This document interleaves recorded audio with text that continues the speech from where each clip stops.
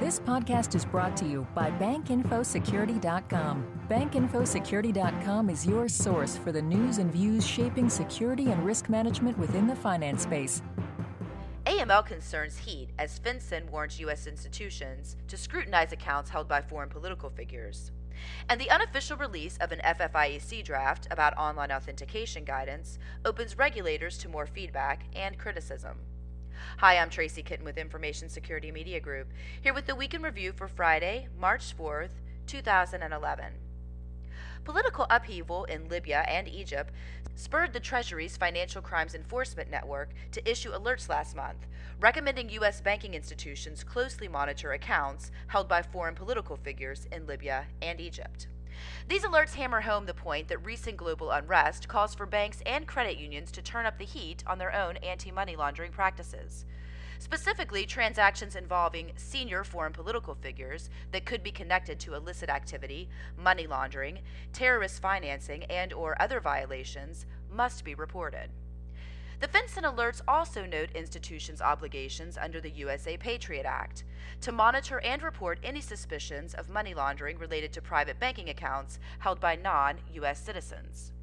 Hugh Jones, the CEO and president of AML solutions provider Acuity, says banking institutions may be challenged to meet those requirements, as language barriers, outdated account screening practices, and a lack of automation in fraud detection create obstacles that must be overcome. It's hard to screen in a micro-categorized way, Jones says. There are enormous operational difficulties, which makes it hard to catch everything. And if a good PEP, politically exposed person, suddenly becomes a bad PEP, what protections can you put in place? Now, after this short break, I'll be right back with more news highlights from our week. Are you responsible for your institution's compliance program? Do ATM fraud, ACH fraud, and online fraud keep you up at night? Do you have any certifications which require continuing professional education credit hours? The solution to your problems may be the BankInfoSecurity.com educational webinar library. You'll find plenty of courses that align with your core responsibilities. Visit BankInfoSecurity.com for more information on how to access these webinars.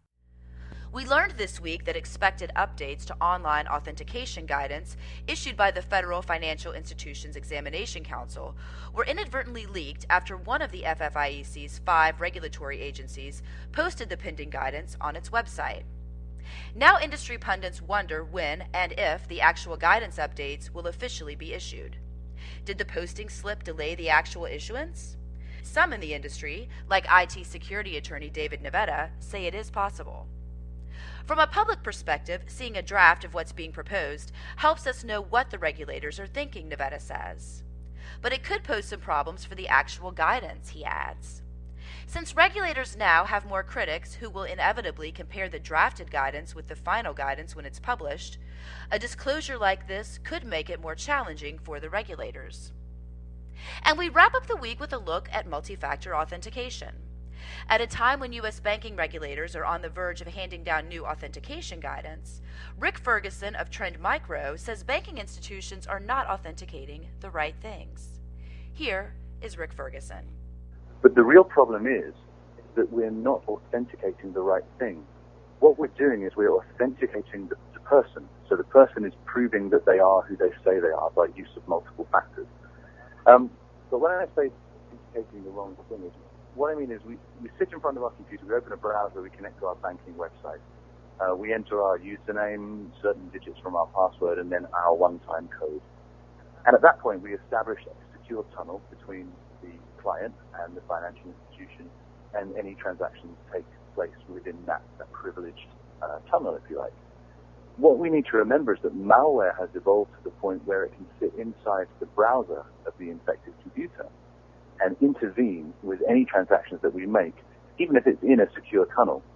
That's this week's Week in Review.